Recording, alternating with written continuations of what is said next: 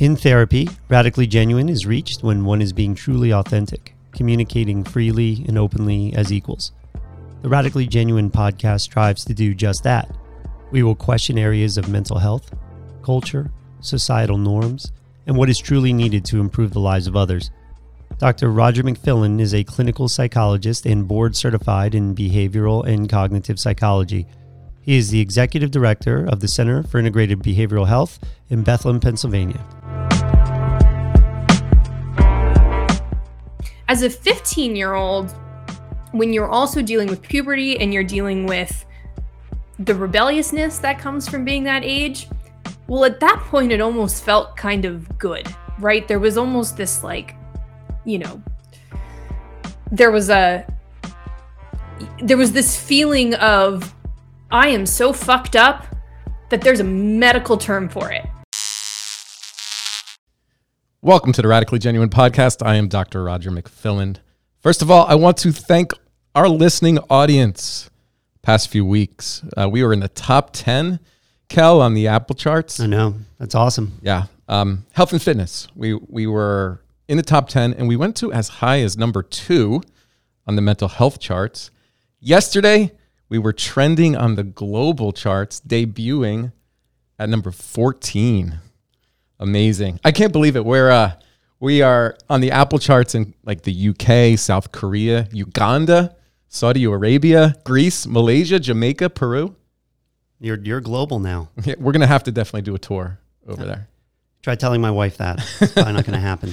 It speaks, though, to, I think, a lot of what is happening. And I think there's a global awakening on a fairly large scale around the pharmaceutical companies. And I think this is occurring, this growth, in partially due to the willingness of our listeners to subscribe to our podcast and share the episodes. So I encourage everyone who is a fan, please rate the podcast with 5 stars and comment. This really does help improve the circulation of our podcast. We're still relatively young in the podcast world, but I believe this is part of a global movement. There's a lot of time that's put into this, and I think we do provide really valuable research-based information, too, to just inform the general public. And our guests have been amazing. I mean, today we have a fascinating story, an incredible guest. But unfortunately, I need to open up with a little bit of disheartening news that I've been fairly open about on social media, and this is the first time I'm getting behind the microphone. The FDA just approved the drug Lexapro. I think it's acetylaripram or something like that. That's the branding, yeah. For children as young as 7 for anxiety. Oh, great. Okay. But here we go again. Yeah. But I want to let you get some insight into the clinical trial that led to it being approved.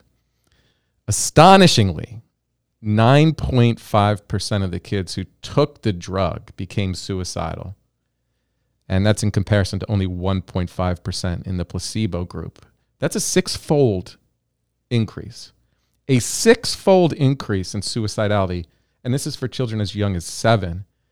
And do you know what the conclusion drawn by the academics who were, without a doubt, paid by the pharmaceutical companies? Yeah.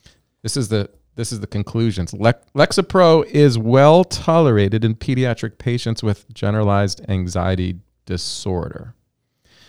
The authors also misrepresented the data in their conclusions because none of the 6 secondary outcomes were statistically significant compared to placebo. And in the primary outcome measure was so small, negligible, between the placebo group and the drug group, which basically means this, that children and adolescents exposed to Lexapro are more likely to become suicidal than to experience an improvement in anxiety. So I pontificated on this in my most recent Substack newsletter. You can subscribe for free at drmcfillin.substack.com, or you can go to our website, drmcfillin.com. We cannot consent unless we're informed, and that brings me to our guest, who I feel like I'm an expert on, Brooke, Siem. I just got through a 2-week deep dive on everything Brooke. Yeah, I must have watched like 4 hours of video, just all over the place. In fact, I feel her mom is like related to me, and I want to ask about mom, who's just oh my amazing. God, I wish we could have my mom on the podcast. I wonder if she'd do that. Brooke Siem, she's an award-winning chef and writer. The book that we're going to be talking about today May Cause Side Effects. It's powerful. It's artfully constructed memoir on her experience with antidepressant withdrawal. You may know her as Food Network Chopped champion. I know you're a big fan of Chopped. I love cooking. You are. I love cooking. You are a great chef. And we watched it for the first time, the episode. So I was reading the book, and I'm sitting on my couch, and she drops I was just going to say, that's the one thing I would have never done. I wouldn't have dropped the soft shell crab. She drops the soft shell crab. And you wouldn't have. And I'm reading the book, and I go, oh no, Brooke, even though I know the outcome that she won. And so then I went and downloaded the episode and watched the whole thing. So you might know her from Chopped. That's an awesome show. She was also named one of Zagat's 30 Under 30 in 2014. I personally find her to be courageous and knowledgeable, an advocate against over-pathologizing and prescribing of psychiatric drugs, and honestly has obtained more knowledge than many of the docs I know regarding antidepressant withdrawal and how to safely deprescribe. Her work has appeared in the Washington Post, Eating Well Magazine, Esquire, The Rumpus, New York Post, Fast Company, and more. I also love her Substack, which I definitely want to get into. Happiness is a Skill. You have to check her out. Brooke Siem, welcome to the Radically Genuine podcast. Hello. Thank you for having me. Well, I was saying before you came on that I feel like I know you because you read someone's memoir. It's like you're brought into their world. That's got to be kind of strange for you after you put yourself out there so vulnerably, and then strangers can come up to you and feel like they're connected to you in some way. It's become normal for me, and it's almost more confusing to me when I realize other people are not that open.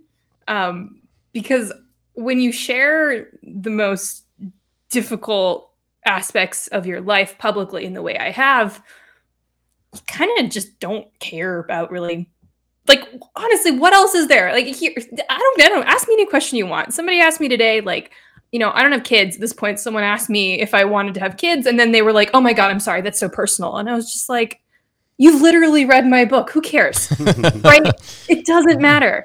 And so I actually struggle more on the opposite side, I feel like, because I'm like, well, where's your memoir? Why don't I get to understand this thing that really makes you tick? Because I want to know. You don't want to cheating that you get to know it. I don't. You don't want to read Roger's memoir. It's dark. Well, I'll sit with my so is mine. I'll sit with my clients sometimes, when I meet them for the first time in an evaluation. I'm like, any questions you have for me, professionally, personally, I'm an open book. Yeah. And then I realize, Brooke, you really are an open book. Yeah, literally. I'm not really an open book.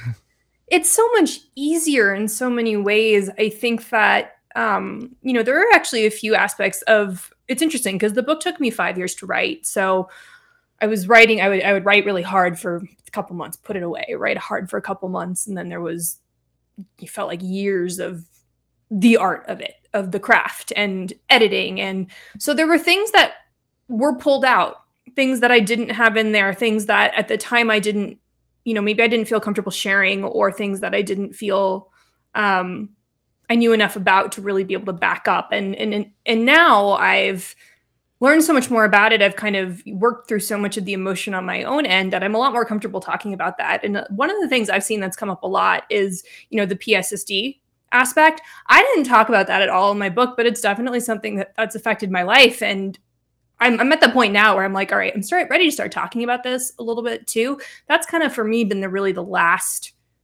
frontier, the post-SSRI sexual dysfunction aspect of this, because that is where women go to die in shame, right? So that's the one thing that I feel like I haven't talked about a lot, but other than that, it's just everything I put out there is what happened. It's what happened to me. And I am lucky that I've had the support both from professionals and from my friends and family, to work through it in a way where I can talk about it from the scar and not the wound. And these stories are powerful. They're a powerful way to learn. And I think when we consider the general medical landscape, we're not getting this information from our prescribers. So these stories are powerful. You're doing amazing work. I first want to get your thoughts on Lexapro. I did open up with that, and you were prescribed these drugs at a very vulnerable and young age 15. This is being prescribed for 7-year-olds with anxiety. I just want to get your quick thoughts. I said this in a comment on Instagram the other day. I wasn't 7 and it wasn't Lexapro. I was 15 and it was Effexor and Wellbutrin, and it still fucked up my development on a range of issues that I couldn't predict very, very, very, very much. So I was 15. I mean, like, I didn't have agency in the situation, and I did, right? I mean, I was in a position where there was a conversation, you know, what do you feel like? Do you feel like you would want to go on antidepressants? And I was 15. It was 2001. There was far fewer, you know, resources and information than there is now. But at some point, you know, no one was pulling my mouth open every morning and pouring these drugs down my throat. Like, I was on some level a willing participant. Granted, I was influenced from, you know, the doctors, the professionals that were giving me information. And my father had just died, so there was grief involved, and my mother was grieving, and she didn't know any better either. And I wanted to, you know, I was taught to listen to doctors and respect institutions. So why wouldn't I do what they say, right? But when you're 7, like, someone is more or less literally putting this stuff down your throat. I mean, we are literally opening up these capsules and mixing it into applesauce for kids. So they have so much less agency, and there's no long-term studies on this for adults, let alone children. The Lexapro clinical trial was 8 weeks, and it doesn't look good. It's already bad enough that it was approved for 12-year-olds to then just back that up and say, okay, a 7-year-old. And I mean, like, I am, it's making me emotional because we are disabling a generation, and it might not look like we are. It might not, because, you know, they're able to sit in class and they're able to, you know, get a B on their test or do whatever thing we want them to do, but we have no idea what we are doing to their hearts and their spirits and their souls and their future mental, physiological, spiritual health by screwing with them that early. And it pisses me off. If you're willing, I'd like to go back to that time when you were prescribed these drugs. If you can kind of paint the picture for our audience, the context of, you know, what your life was like at that time. Sure. So I grew up in Reno, Nevada. So we were in Reno when this all happened, and my father suddenly died. He was kind of there one minute and gone the next. And my mom and I were abroad at the time. We were visiting some family, and so we got a call in the middle of, well, it was the afternoon at that point. It was like 5 o'clock, and my grandfather said, you have to come home. So we went, you know, we had to get from Italy to Reno, and, you know, on whatever flight would have us. And then we showed up, we got to the hospital. He was unresponsive, you know, in a coma, and that was just it. And then a few days later, he died. And that was on July 3rd, 2001. And I was between my freshman and sophomore year of high school. And is that right? Yeah. And so, you know, I was a very serious ballet dancer. I was used to following the rules, doing what the adults told me to do, striving for perfection and ease and making everything look effortless. And I was extremely stoic. And so I knew how to deal with pain. I mean, I didn't have any toenails from ballet. That wasn't the issue, right? So I stuffed everything. I don't even know if I stuffed everything. It was just, you know, in retrospect, I think I was in shock. And that lasted for, you know, long enough to be concerning to the adults around me. And so I was kind of, at some point, the idea that we needed to go see a child psychologist was floated. And I know I really didn't want to go. I fought that one, and I went to her, and she broke my trust in the very first meeting, and I refused to talk to her from that point on. I had shared something with her, and she basically told me what I was feeling wasn't real. And I just said, I knew. I was like, well, this is bullshit. And so I just didn't respond. And eventually, after, a handful of sessions, she called my mom and said, you're wasting your time with a psychologist. What she really needs is a psychiatrist. I'm diagnosing an anxiety and depressive disorder and recommending medication. And so then my mom did what she thought was the right thing. And she took me to the psychiatrist that was recommended. And I sat with him for 10, 15 minutes. He said, looks like you're having a hard time. Let's see if we can help with that. And he started trying different psychiatric drugs. Now, this was, again, 2001. The landscape of what drugs were available to children was different then. I'm quite sure we tried Prozac, because that was the only one, I think, that was approved for children at the time. And then the other one might have been Zoloft. I know we tried at least 2 that I had obvious physical reactions to. And so we kind of just ditched those right away. And so I ended up on a combination of Effexor XR and Wellbutrin XL, which did not produce immediate physical side effects. Interestingly, neither one of those still is approved for use in children today, or teens, but we did that. And then I stayed on those drugs, and we added on some other ones as the years went by because I developed physical symptoms. I had a thyroid problem. I developed something called bile reflux disease, which is sort of like gastric reflux, but deeper down in your system. So we just started piling on other drugs. So by the time I was old enough to vote, I was on about 6 different prescription drugs. And then I stayed on that same cocktail of drugs for the next, until I was 30. And they were generally unquestioned and unmonitored by every doctor I went to in that period of time. So your father died suddenly. I think what I read was that he was going to have surgery for an ulcer possibly, and found out that he had pancreatic cancer. Yes, exactly. So we think he didn't know that he had pancreatic cancer. There's a bit of a question there that maybe he had known something. He did a couple things that were a little odd for someone who didn't think they might die. But as far as we knew, he knew nothing. And he just had some pain in his stomach, and he went through all the ulcer tests. And finally they said, you're just going to go in there and, fix it. And when they got in there, there was a grapefruit size mass of pancreatic cancer that he never came out of the hospital from. So just context. When did you go see the child psychologist? Because listen, your memoir is so beautifully written that I want to be careful here that it doesn't come across as being sensationalized, right? This is a human life. This is your vulnerable, raw experience. And it's way too familiar for me as a clinical psychologist. So context-wise, when did you end up seeing the psychologist? It was within a year of my dad's death. Okay. The timeline exactly is fuzzy in everyone's memory, and the medical records have long since been destroyed. But I remember, I want to say it was probably within 4 to 6 months of him dying, because I distinctly remember that there were no branches, or there were no leaves on the branches. So my dad died in July, and if we were into winter time, then it would have been about 4 to 6 months based on the seasons in Reno. Which is really important because you're experiencing expected grief. You're an only child. Your mom is grieving. Mm-hmm.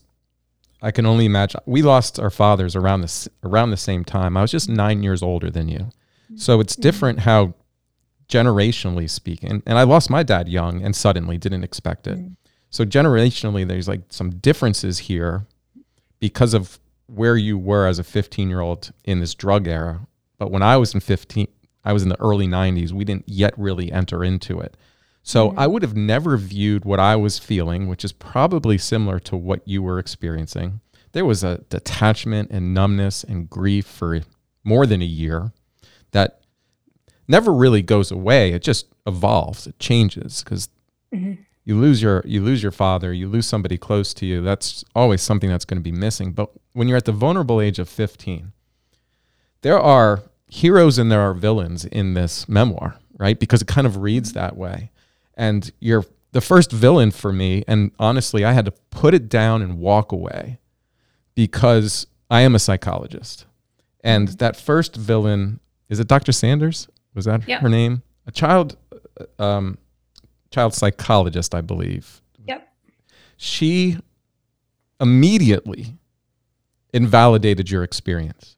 So like, I can't even begin to fathom sitting across a young girl who just lost her father and then invalidating you right away. You shut down, and her interpretation of that is that what you're going through is so serious or severe that you require medical intervention. Go see a psychiatrist. Yep. Yeah, and we have time, so let's do details here. So what had happened was that, again, the context of this is that I was a very serious ballet dancer, and the body is your paintbrush. And so I wanted to manipulate my body so it would do what I wanted it to do and look the way I wanted it to look. And that was manifesting in eating disorder tendencies. To this day, I am not convinced that had this gone unchecked, it would have devolved into something dangerous.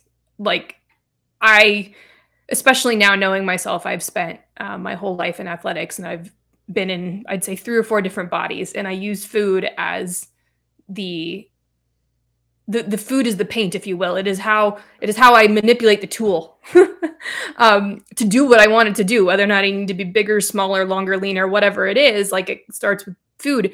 But I was also 15, and there was control issues there. I mean, my father literally just died. So what started happening is that I dropped a little bit of weight in order to look the way I wanted to for the art form I was trying to create.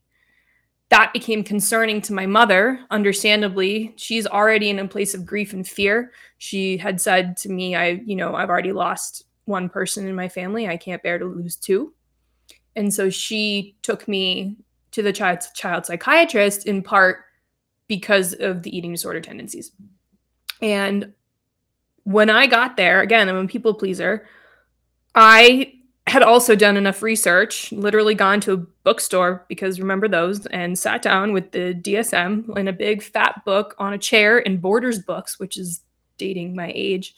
And I sat there and I read everything about eating disorders and all of these things.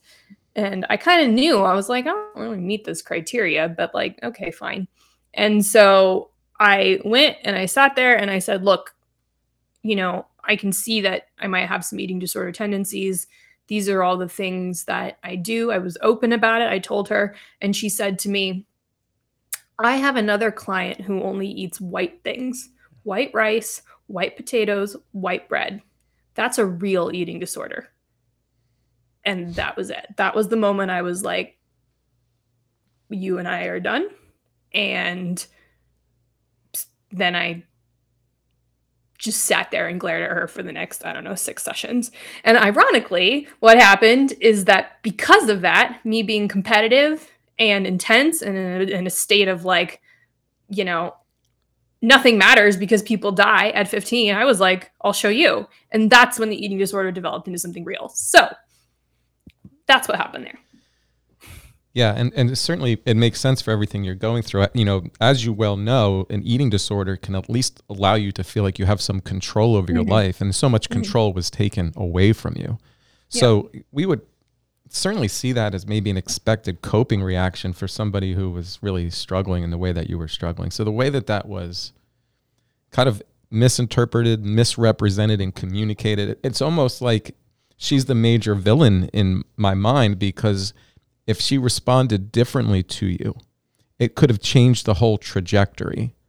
And this is what I unfortunately see way too often in clinical practice, is the worst of my profession, the least educated, the least talented, the least empathic, drive the most people down this route to a drug because they don't understand the human condition. They don't understand the experience. It almost feels, Brooke, like we've lost our collective empathy and connection to understanding what is normal to just be in a body and to live this life. Life is painful. And the lack of empathy that she communicated for such a vulnerable young age for someone who lost her father is just, I think it's heartbreaking. But I think it's representative of some of the lessons we have to learn from this era in mental health, is pushing people to some idea of a quick fix and communicating that they are broken. So that leads to my next question, is how did you then interpret what you were going through? And I know this is going back to being a teenager, but you're pushed into the medical side of this for something that I just feel is quite normal, what you were experiencing. How did that shift for you about how you were viewing what was going on within you? I think the fact that I was a teenager is very important, and it also harkens back to, the 7-year-olds on Lexapro, right? Because when you're 7, you are the makeup of everyone around you and everything you're learning from the people around you. When you're 15, you are all of those things you were at 7. So you're all the things that other people have made you to be and imparted on you. And at the same time, when you're at the point where you're starting to question those things and say, okay, well, who am I? What is my personality? And then you're also right in the middle of puberty. So it's just, it's not a great time anyway. But when I was, given these labels, when I was told that, I had depression and anxiety and that they were no different from a diabetic who has, who needs insulin, and it was not my fault, and all of these stop the stigma things. What that actually did was tell me that I did not have the power, agency, or innate ability to change my situation and to therefore change the world around me, because, well, it's not your fault if you're born with type 1 diabetes. So if it's the same thing here, if there's if it's genetic or a chemical imbalance or any of these things that I get told and everybody gets told, well, then why try to change it? Because I'm already immediately going to be working against nature. And, what power do I have there? That was the message that was said both through words and through actions. Now you take that even a step further, and okay, the 7-year-old, well, they're just going to internalize that immediately, right? So now they have something wrong with them, and their whole world is through that lens, right? As a 15-year-old, when you're also dealing with puberty and you're dealing with the rebelliousness that comes from being that age, well, at that point, it almost felt kind of good, right? There was almost this there was this feeling of, I am so fucked up that there's a medical term for it.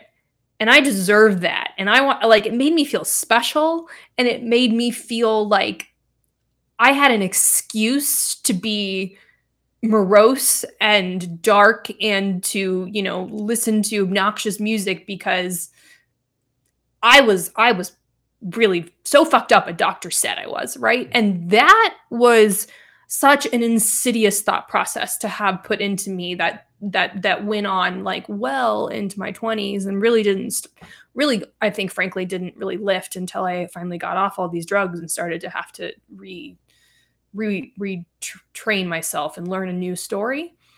But it was so beneficial. God, nothing was my fault. I didn't have to care about anything. If my job wasn't going the way I wanted, or my experience, I didn't like it, well, whatever. It wasn't my fault. It was somebody else's fault. There was no reason for me to have personal responsibility or agency at all. But that was something that developed over time, and it's just that the seed was planted early on. I mean, one of the key points and what I loved when I was watching everything about you is the idea of agency. You bring it up so often, and I'm a teacher, and I do my best to get these kids to understand that is the single most important thing that you have to embrace. Mm-hmm. You do not want to, self-reliance, rely on yourself. It's okay. But one of the key points you discuss with adolescents, particularly adolescents, is how many things they actually go through, particularly to gain success in this current education system, get A's, get all this stuff. So when I teach, I see this all the time. And I can tell you, the moment any of these teens experiences any kind of grief or any kind of negative emotion, an immediate reaction from everyone is, well, maybe they're depressed, maybe they might have a problem. You should go see a doctor.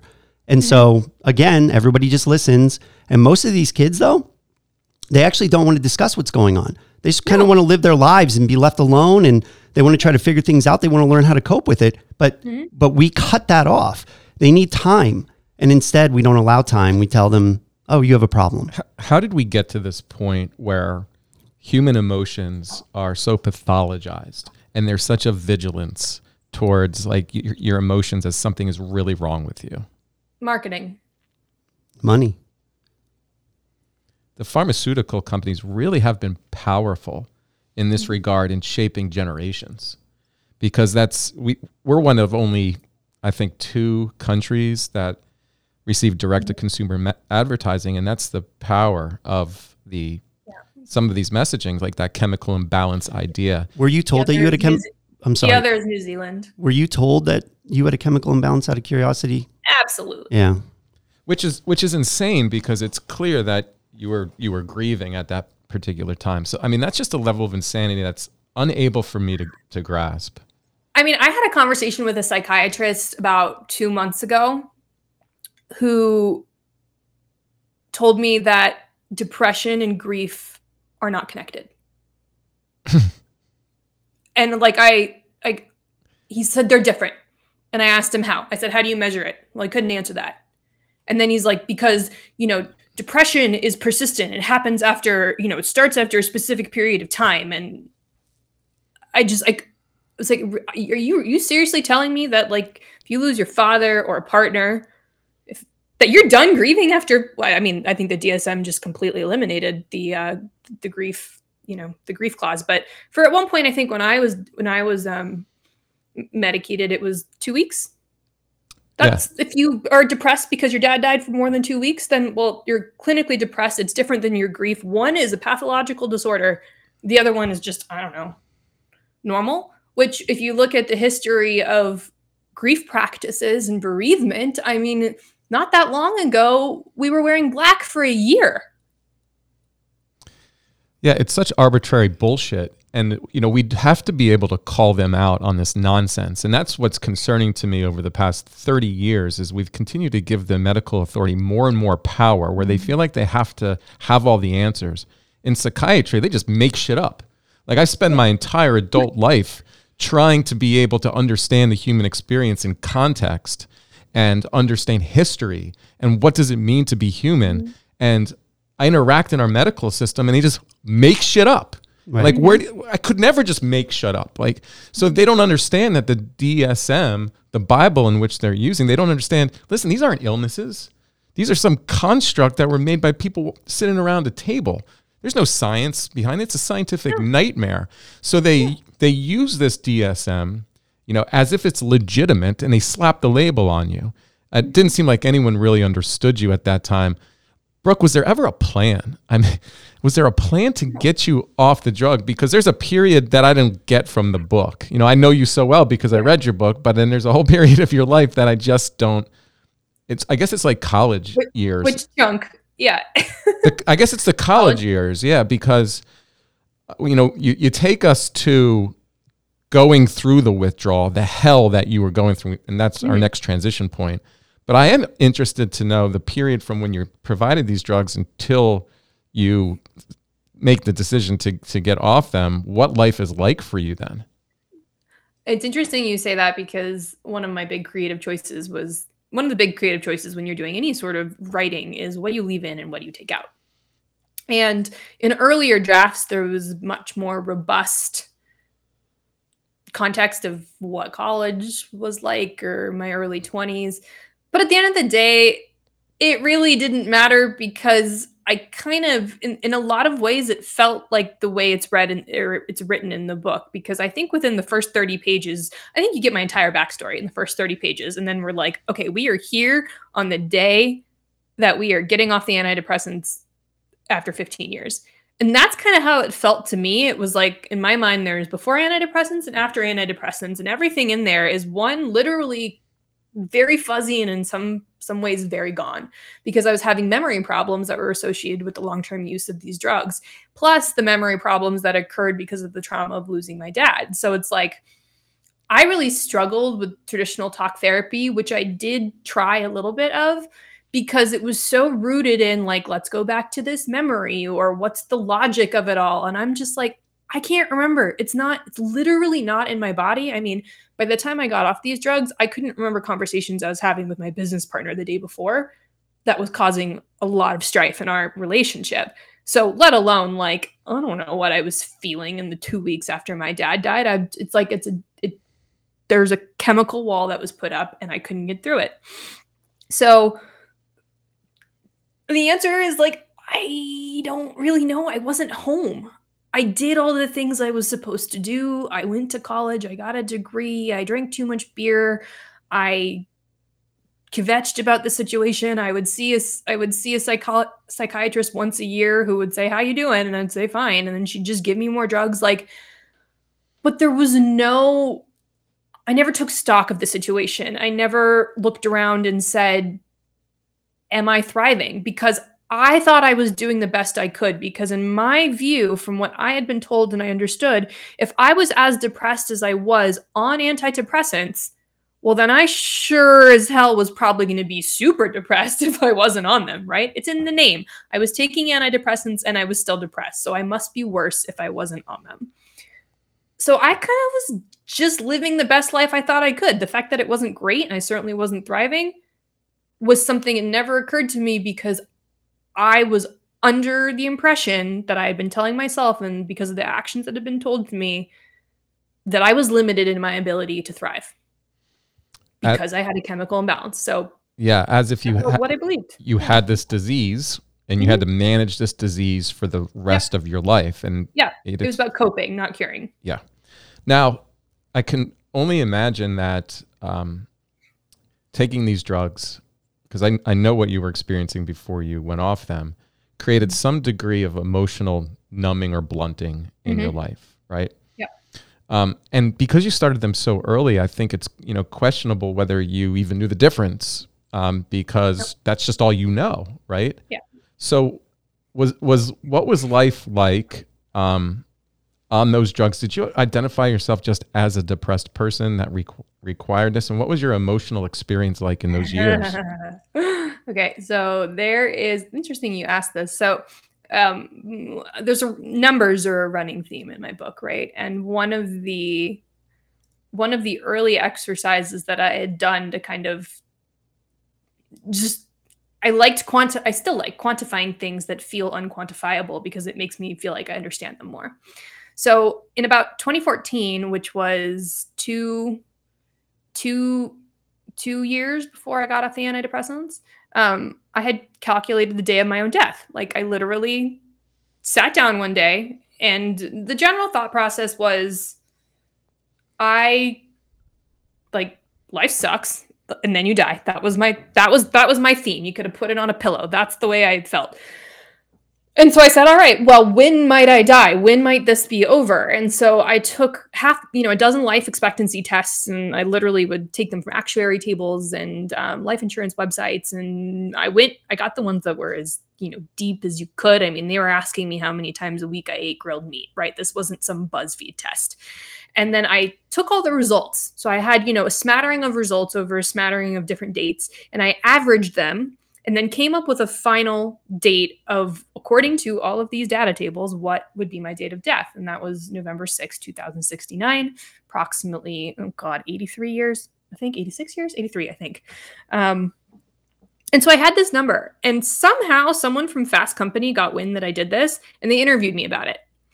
And it's still on the internet. You can find it. And one of the first things they asked me was how I defined myself, because I never really said I was a pessimist, but I deeply identified with being a realist. And for me, through the lens that I was viewing the world, there was no way to be a realist without looking at the world and just saying, like, well, this is shit. So I thought I was being balanced and hanging out right in the middle. But what I didn't understand is that balance is dependent on where you sit on the scale. And I was very much sitting on the side of life sucks and then you die. So from my perspective, I was extremely balanced. Ice cream was delicious, but look at all the poverty. how can we be excited about the ice cream, right? That's kind of sort of how I viewed the world. And that was it. Like, but I also couldn't feel true joy. I couldn't feel gratitude or, I thought I had moments of happiness even while deeply medicated. And I realize now I didn't at all, but I was able to feel outrage and I could feel boredom. And that was mostly it. So very restricted range of emotions. And yeah, it doesn't lead to good things, doesn't motivate you. Yeah, I mean, that's the thing that we know about these drugs is that there's this emotional blunting or numbing effect that is experienced in the majority of people that take them. Mm-hmm. And if you communicate that as antidepressant, right? Like words are powerful, language is powerful. Yeah. Antidepressant means like anti-feeling, right? And to communicate it that way in our culture, you can see why there's some people who will still make claims like, oh, I need this drug to function, or, some even make statements that, well, it saved my life. And I don't ever want to discount somebody who says something like this, because if you believe the drug saved your life, I'm pretty sure that you've probably manifested that into your reality. I mean, if you say Jesus saved your life, or you say love saved your life, or if you say this dog saved your life, like I think that's what happens. Like that's what you believe, that becomes your reality. My concern is communicating that as if it was the drug effect. And that's kind of the issue. Yeah. I mentioned like the first villain before. Dr. Sanders, unfortunately. There's some other villains in this story, but there are heroes. I first want to bring up your mom.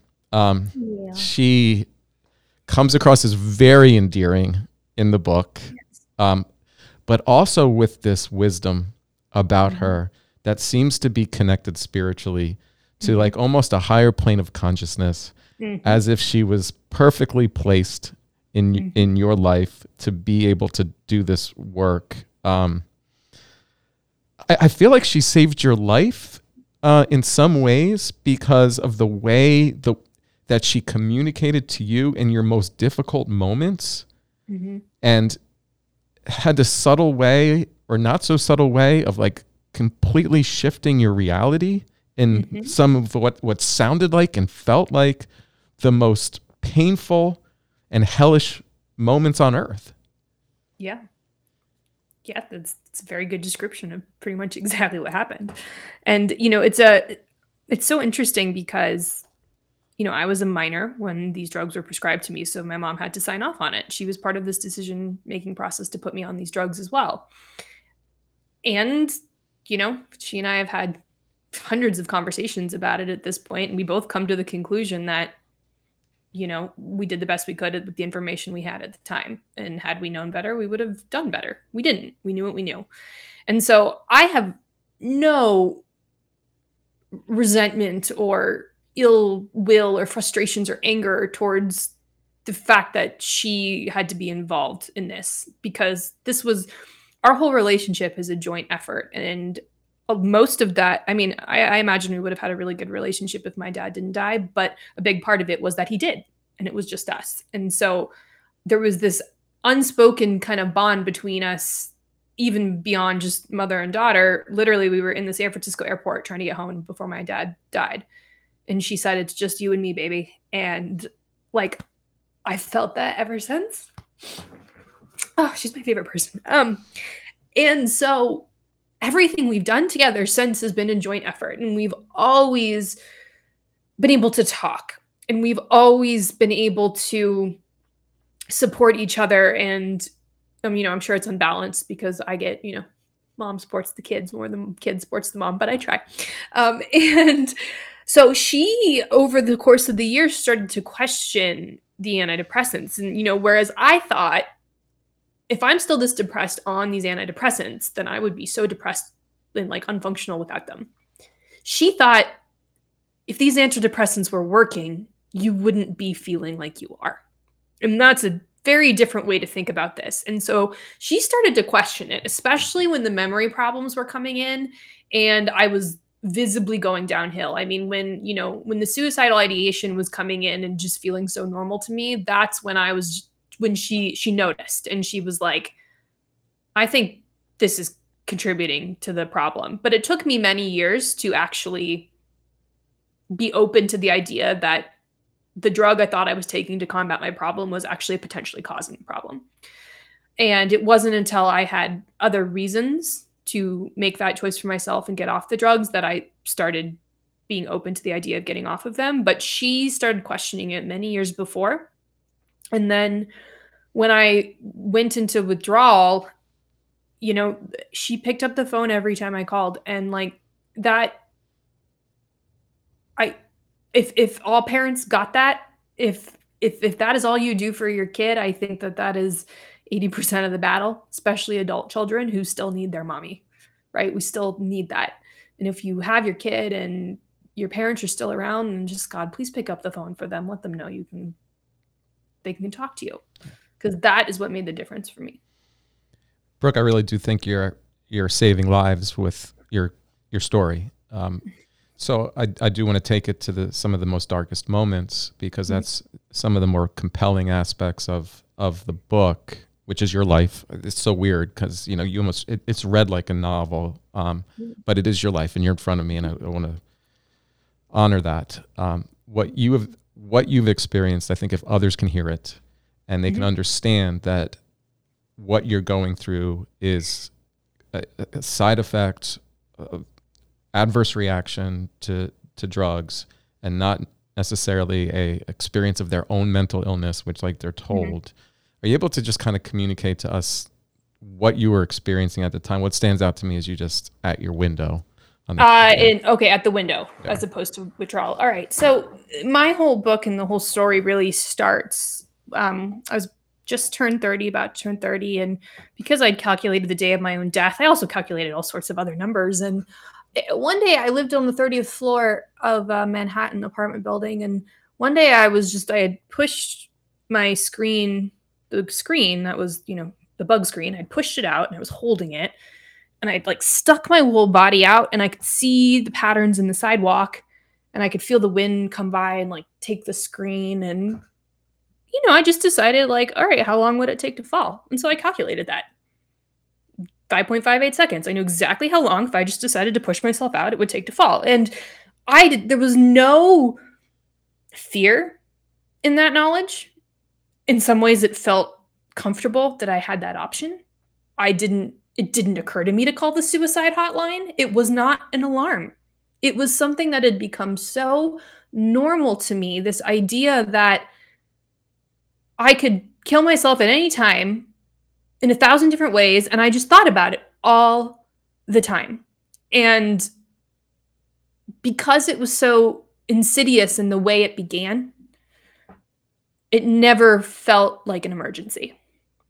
And so that's one of the things that I find really frustrating about the whole conversation around suicide is there's so much fear around the idea of like, oh my God, someone's going to hurt themselves, that no one can talk about it in a way that's like, you know, again, what is the range of normal here? I would say normal is everyone's thought about it one way or another at some point in their life. I mean, the thing people talk about all the time.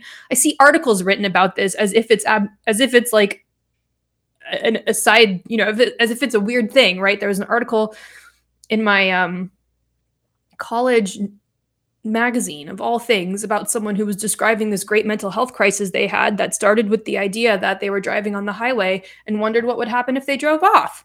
I mean, to me, this is the most normal thing in the world. Who hasn't had that thought when you're going 80 miles an hour in a 2,000-pound bullet and you're in full control? Like, is there anyone who's ever driven a car who hasn't thought that, right? And yet we're not allowed to say it out loud, because if we do, we might be put on an involuntary psychiatric hold, or we're worried that there's something mentally wrong with us.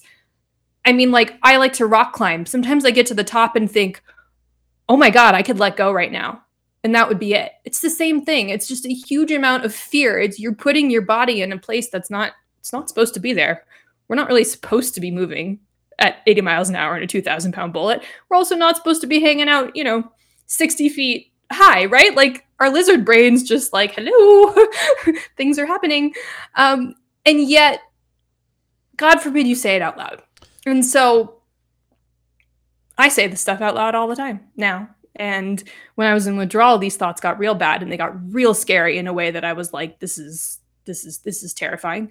I hear a lot of women with postpartum intrusive thoughts that are very violent and very scary and bring so much shame that they don't feel like they could say it. And then their OB gives them an antidepressant, right? Like, I just don't think this is pathological. I think it's something coming up from inside you that's trying to make you alert to the situation that something's not quite right, or you have to face a fear or deal with it. So that's what was happening to me when I was standing at my window. But I pulled myself in and I was like, well, it just dawned on me that was an interesting thought, and that maybe someone who's on this many antidepressants shouldn't be thinking like this. So then I started to get curious about that.